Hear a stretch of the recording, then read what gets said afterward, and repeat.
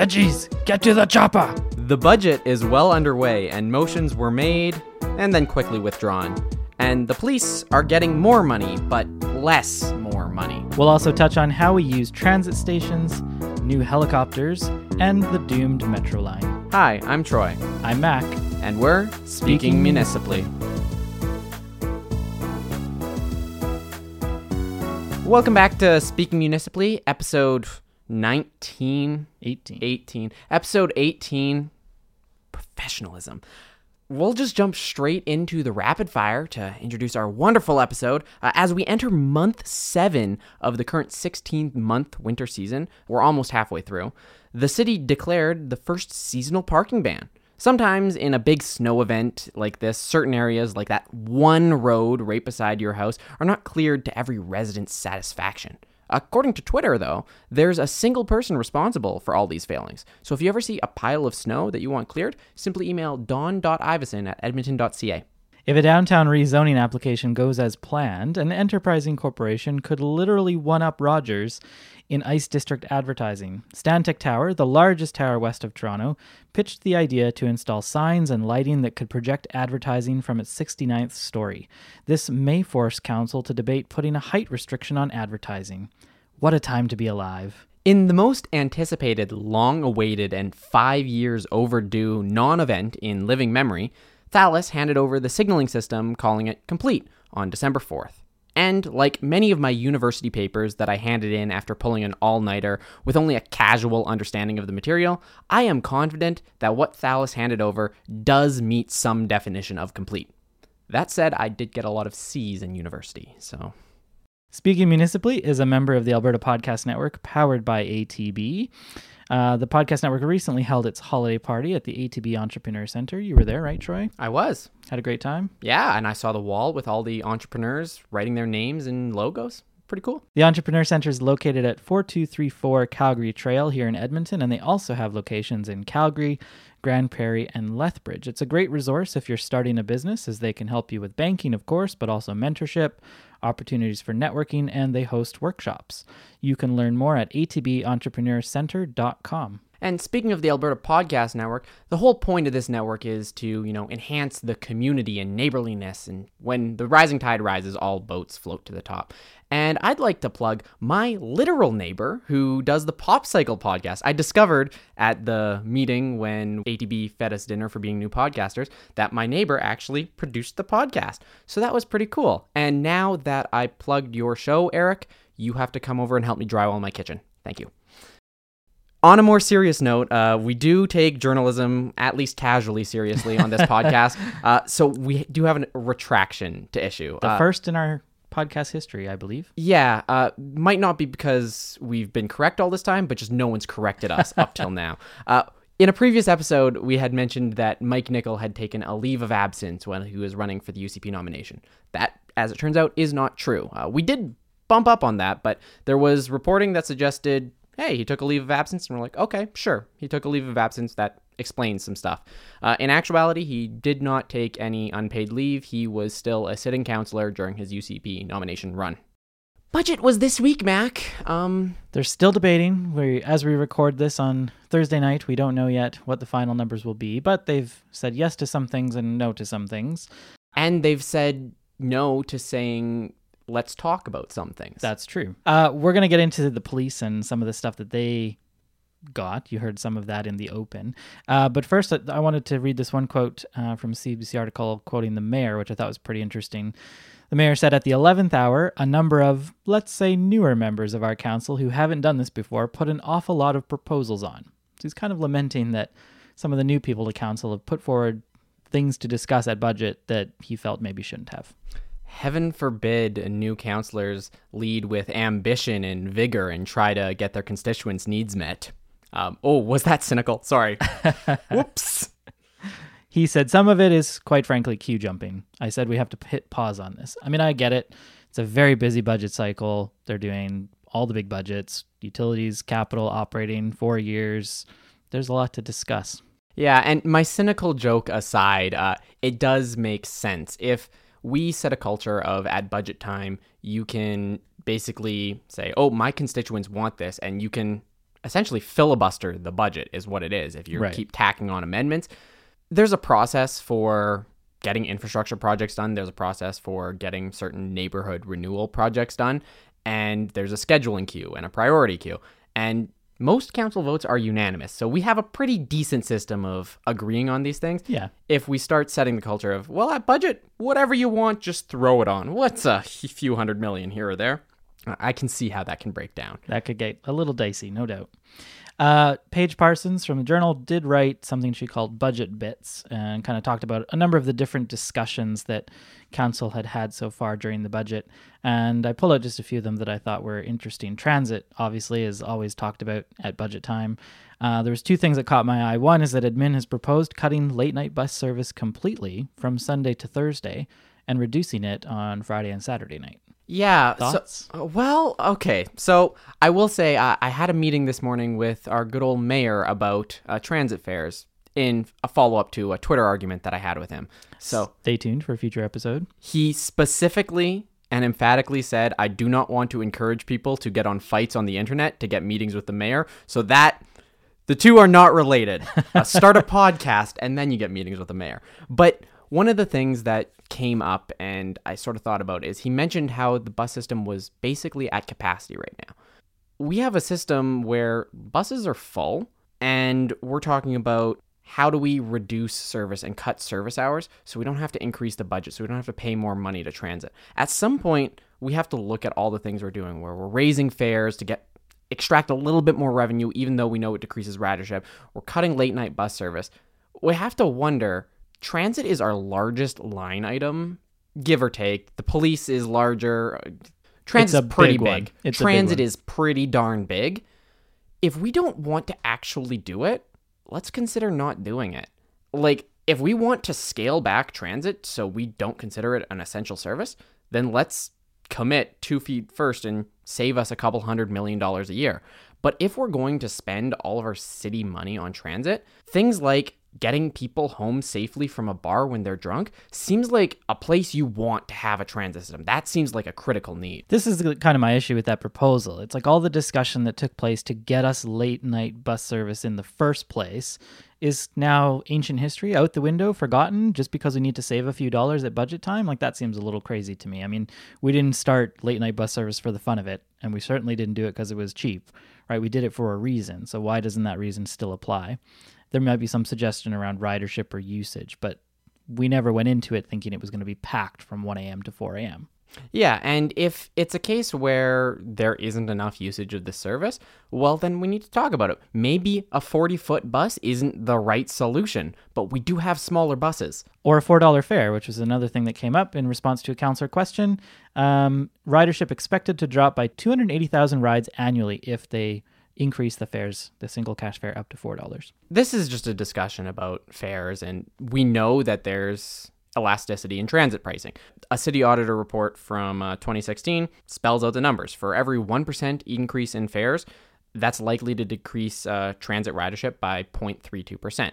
So clearly someone in administration is doing some math, and they're saying, okay, look, we have this much shortfall. Let's just increase fares, and we're going to lose this many people, but because the increased number on the whole system will make more money, and that helps us at budget. What that doesn't help us is providing transit. Better transit. Yeah, it comes back to the point where if we're investing in something, let's invest in it. Let's not invest in it to say we've invested it. Like, for example, Vision Zero. Maybe let's not say we're a Vision Zero city. Let's actually do it. Let's make it happen. Okay, moving on from transit, two other ones I want to mention then. In 2014, according to a response to a council inquiry, every household in Edmonton on average basically sent 875 kilograms of waste to landfill. I am assuming that's per year. Targets now suggest that by 2022, with all of the changes that we had talked about previously in previous episodes, we'd get that down to 462 kilograms. Doesn't sound like 90% to me. Doesn't sound like 90% at all. No. It's an improvement, but not 90%. Yeah, when you set the bar as low as we've set it, anything's an improvement. Sorry, listeners. This is going to be a cynical episode. What are you going to do? Okay, last one that Paige Parsons mentioned was, I think, a response to a question from Councillor Banga about what happens if the UCP wins the provincial election and repeals the carbon tax, as they've promised to do. And the response from administration was basically it won't matter much. I think it'll matter. This has happened a couple times where administration and elected officials have said, if the new government wins, nothing's going to change. We'll work with them. We have to work with them. Yeah. And I think a lot of this is just because, and I mentioned this last night, Jason Kenney is going to win the next election, and there's not much many of us can do about it. We can limit the amount he wins by, but I think we're going to have a new premier in 2019. So at this point, people who are smart are saying, well, let's not anger the bear before he gets elected. You saw it. I'm not ready to make a prediction yet, but you're ready. Yeah, well, and you heard it here, and I'll enter election pools with that bid. But you saw this in 2016 during the night of the presidential election. You had Don Iveson specifically saying, I'm not going to say anything bad about Trump because he might be a new president. And I mean, I'm not the main foreign policy advisor for Canada, but Edmonton does have business dealings with the U.S. And I think materially, if the carbon tax gets cut, we have a couple $2 billion that the province expected for transit that won't be there. Yeah. And I think it's just going to be LRT lines get on the chopping block if the carbon tax goes and there's no replacement. No question. Speaking of disappearing funding, MSI, our Municipal Sustainability Initiative, that funding is expiring pretty soon, and the province actually announced a new deal for funding municipal infrastructure. That's right. The budget, when it came forward from administration, basically I recognized that MSI was going away in this funding cycle and that there was no confirmed replacement for it, but they were sort of hoping the province would come up with something. And they did. Follow up to the city charter work that Edmonton and Calgary have done. They announced a new deal, essentially, for the two cities. So in the first year, there's $500 million that they're going to split, and then it varies after that. Don Iveson wrote a blog post about this and said if you look at the 5-year average of MSI, it's a 42% reduction from what Edmonton would have had before. He called it a tough negotiation, but basically said, we wouldn't have stood for anything less. Also announced alongside the funding for MSI was $400 million a year shared between Edmonton and Calgary for transit funding. And the one interesting thing about this new deal is going forward after the initial couple years of funding, it'll be tied to provincial revenues and how well our province is doing economically, which in some ways is good and in some ways might not be so good. You called this a new deal, but FDR's it is not, because economists tell us we want to build infrastructure when there's a downturn. This will only give us additional infrastructure money when there's an upswing. When we're flush, Yeah, and I assume the province won't want the city just taking that money and putting it in a bank account for sad sorrow times. So that may lead to us getting slightly less bang for buck on our infrastructure projects, but at least we do have a new sustainable deal. It is encouraging to finally see some actual numbers out of these city charter discussions that have been taking years. We did see City Charter Phase 1 give cities the ability to change Traffic Safety Act, something that has long been requested by cities, and neither Edmonton nor Calgary did anything with it. So kudos to you guys. Back to budget, we want to talk about the police because there's lots of police stuff. So they were looking for a new increase. Helicopter. Yeah. Let's not forget about the helicopter. Go ahead, Matt. $87 million over the 4 years. They wanted to fund 159 positions. They talked a lot about the need to fund cannabis enforcement and that we've grown now because of the annexation to the south, both of which, if you read the budget documents, were pointed out as reasons they overspent in 2018. So why they needed more money is beyond me. And yes, they wanted a helicopter. Yeah, so thankfully, I give council a hard time about not having a backbone and letting administration walk all over them and some. Council stood up and slapped the police down and said, no, bad police, you don't get as much. Kind of. Yeah. They're still giving the police, what is it, $70 million? 75 over 4 years. Yeah, $75 million, down from 87. So they said, we're taking this $12 million and we're keeping it. And you guys have to make do with $75 million more dollars. Which sounds bad, but credit where it's due. We thought there would be absolutely no debate about this. And quite a few questions. Councillor Knack kind of took the lead on this and suggested that we could do something different to reduce the amount of money they get. Councillor Esslinger asked about the size of the police force, and the response back from administration there made it clear that we're the 5th highest per capita number of police officers in the country, behind only Montreal, Halifax, Vancouver, and Winnipeg. So we've got 183 officers per 100,000 citizens. So I was encouraged, as you say, to see some pushback from council on the police budget. Here, I'm going to take credit for it. We know that some counselors listen to the podcast, so maybe that was the push over the edge that they needed. What else could we talk about? Clearly, the marijuana item just made it so glaringly obvious about the, I'm going to call it cash clawing from the police. Totally. To request so much money for something that you don't have to enforce. Because in order for the police to say we need more money to enforce this cannabis legislation is to say that we weren't enforcing impaired driving before. And that scares me. So I'm going to say that this is probably just an overreaction to cannabis legalization. Councillor Henderson asked about that, and I think the police talked about, edibles are coming, and we're not really sure. I think the city manager, Linda Cochran, said also that it's true that there hasn't been that many things to worry about it from a policing point of view so far, but it's early days in legalization, so we'll see what happens there. They did get more money for officers, so 24 officers for cannabis enforcement, but funded not through taxes, but from a one-time funding package that council approved. And I understand that the hope here is that, all the noise that was made about the province not coming to the table with enough to support municipalities, they're kind of hoping the province will somehow come to the table with more money for policing cannabis. So the table is inside the building, but what's on top of the building is the helipad. And I think we need to talk about helicopters, because you have long since spoken with extreme chagrin about police helicopters. Yeah, the helicopter is an issue for me. So in this in this budget, the police were looking for a new helicopter. There was a motion put forward from Councillor Henderson to chop it, so $6.2 million. Let's just take it out of the capital budget. He asked, do we need 2 helicopters? Councillor Hamilton suggested that instead of funding it the way we would normally fund it, let's do it through debt. So the city borrows money, the police pays it back.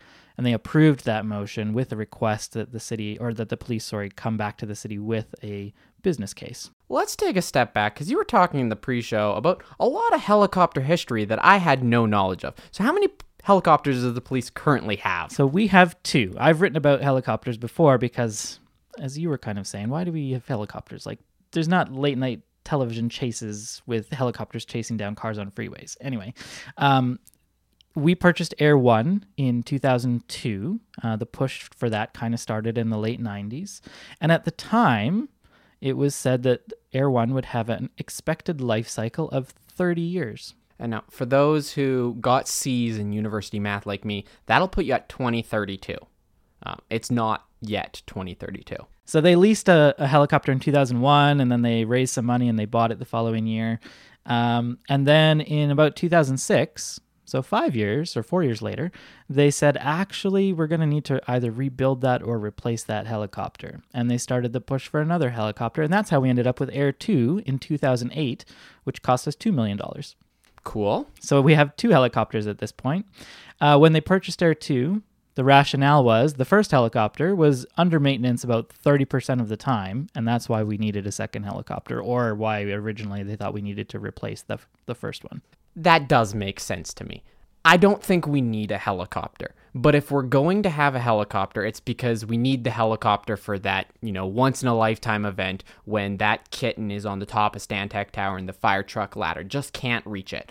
In that case, you want a helicopter, and if one helicopter is under maintenance, well, you better have the backup helicopter just so that you didn't pay that $2 million to not have it when you need it. We don't need it. It's just like transit. If we're going to pay for it, let's actually pay for it. And yet we're paying again for a third helicopter that they're asking for. Yeah, in theory, I suppose this one would replace Air One, but yes, they're going to get $5 million or $6 million or whatever it is, around that amount, which is significantly more than the last 2 helicopters, I should point out, to get another one. And we're already spending, I think it's around $2 million a year on these helicopters. They're not even budgeted to be available for the entire year. Like, the service hours are actually quite low. Now, you mentioned there was the motion to debt service these helicopters. Yes. I appreciate this. So essentially how it would work is, council would guarantee a loan for the helicopter so that they could buy it, but the police would have to pay for it by finding efficiencies in the police service. To which I say, why can't they just do that already?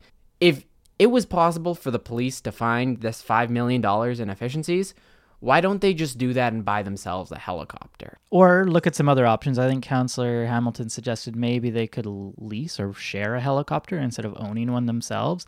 The last time this came up in 2014, the mayor asked about drones.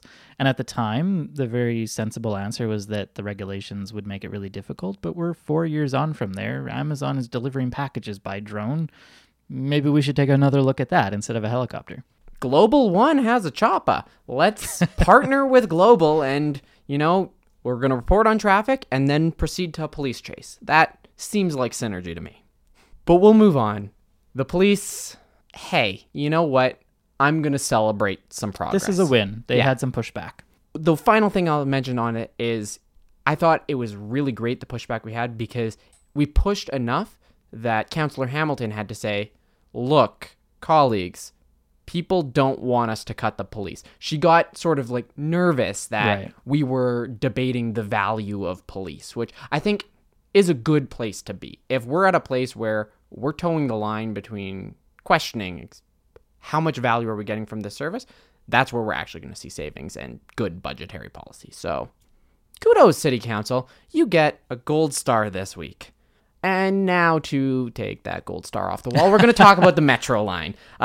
Just briefly, because Thales delivered on December 4th. So that means the Metro line is now in service running at full speed, correct? Incorrect.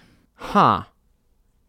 What do deadlines mean? Yeah, we talked about timelines about the Metro line before, and we thought it was crazy that they set a deadline for December 4th, and administration said at the time, like, if they're not ready, we're going to have a backup plan ready to go within 3 months. And you very rightly questioned why we couldn't have just had that backup plan be our plan A. Anyway, we get to December 4th. Thales says they're ready. The city says, okay, we don't believe you. We're going to do our testing now. And that's going to take 2 months, sometime in Q1, which is when this other plan would have been in place. So the timeline to me just doesn't make any sense at all. Almost like the city didn't really have any capability to do the plan B. And just sounded good. Yeah. On the Metro line, there was a column that Elise Stolte put out, and a lot of people said, is this like Thales advertising? Like, it came out very much in defense of Thales. And in this case, there's plenty of failings that the city had. But the fundamental thing that we can't forget is that in the bidding process, no other company said what the city wanted to do was possible, and only Thales said they could do it, and in fact, Thales couldn't do it. That's what we can't forget about this. Thales did not understand what they were getting themselves into, got into it, and now they're eating dirt because of it. Paid the price for it. As a final note, I don't know if you've seen, Thales has been putting out social media ads. I have. It's very interesting. Very incredible. I don't know how you find advertising. I guess just like browse Twitter enough until you get one. But there's one where it says, Thales has been serving and trusted by Vancouver for 30 years. Trust Thales. And I don't know that you need to advertise a signaling system for like consumer rail. That doesn't seem like something that you market on Twitter. But to build up their brand, it's kind of actually amazing that it took this long to try to get some positive vibes going for what they do. Yeah, a little late, I think, after, homework is due. They say, oh, actually, we've been good this whole time. We'll move on to one, what do you know? It's another transit topic. Yeah, so Elise Stolte wrote another column about LRT stations, transit stations, not just LRT. Funny how, she can move on from being a reporter doing the beat report, and we still talk about her columns every week. We do. I'm going to read her quote because I loved it. It kind of illustrates just why she's a columnist now. I hate our transit stations. I hate how cold and lonely they feel, islands of concrete cut off from anything that makes living in a city worthwhile.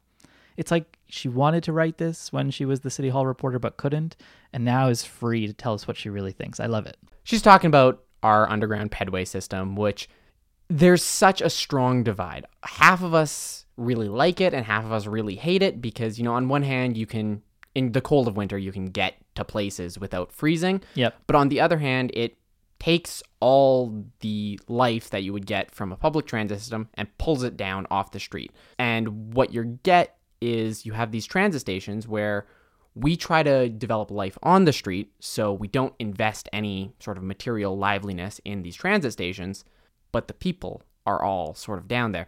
what you get is our downtown, with a city center mall with no doors to the outside, with dead concrete transit stations.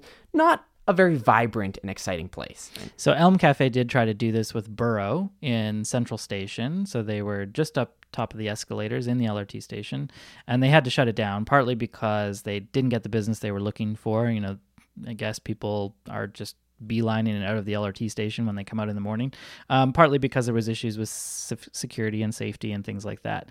So it's really quite a shame. Like they're in some other unusual spaces across the city, and they've made it work. So it's a bit disappointing that they couldn't make it work. But it's not just LRT stations. It's also bus transit centers. So you look at something like Millgate, which is really off on its own. Like there's nothing around there that you can get to. And that's also a problem, right? When we're building these transit stations and you've got to get off and transfer to another bus, or maybe that's your destination and you've got to walk through seas of parking lots in some cases or whatever. Like we're missing opportunities there to have a more livable city. I agree. And really the solution here is to make transit-oriented development, to get transit fully integrated with the street life and the residential life.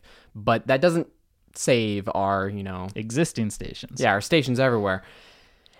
It's even, you look at things like over by Northgate Mall, there's literally a mall there. Right. But the transit station is, isolated off this big roadway, or even along the Metro line and Kingsway Mall. You could get off, head into the mall, enjoy the life there. But instead, you're across these intersections at these sort of like hostile, isolated transit stations. Even Southgate, which is right there, we couldn't build the last 10 meters of pedway into the mall. You've got to go downstairs and outside in front of the buses and up the stairs. It's kind of crazy. But that's going to wrap it up for this week. It's been a big budget week, and next week might be a big... Knock on wood, they'll pass the budget by next week. Well, they have till Friday, December 14th. Because we do have a special surprise planned for the week of December 17th. We're not announcing it yet, but if budget throws off our timelines, Troy's going to be upset. But until we get there, I've got another ad for you, because like the city should support these pedways, ATB and the podcast network supports me when I read ads for them. So we're going to talk to you about Otherwise, a variety podcast dedicated to empowering diverse communities living on Treaty 6 territories by sharing stories of our lived experience. And if you feel like you've heard that before, it's because I've said it before. This is something we've talked about in the past, and it's because a new episode was released. It's episode 3, and it's talking about who is Black community. You can check this episode out on otherwiseshow.com and give it a listen. What should people be checking out other than Otherwise? I think taprootedmonton.ca is a good place to go. Check out Taproot for all of our latest stories and roundups. We will bring you all the details on the budget and summarize that in our council roundup, which comes out Friday or Saturday, depending on the schedule.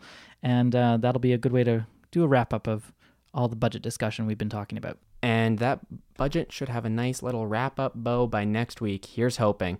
Until then, I'm Troy. I'm Mac. And we're Speaking Municipally.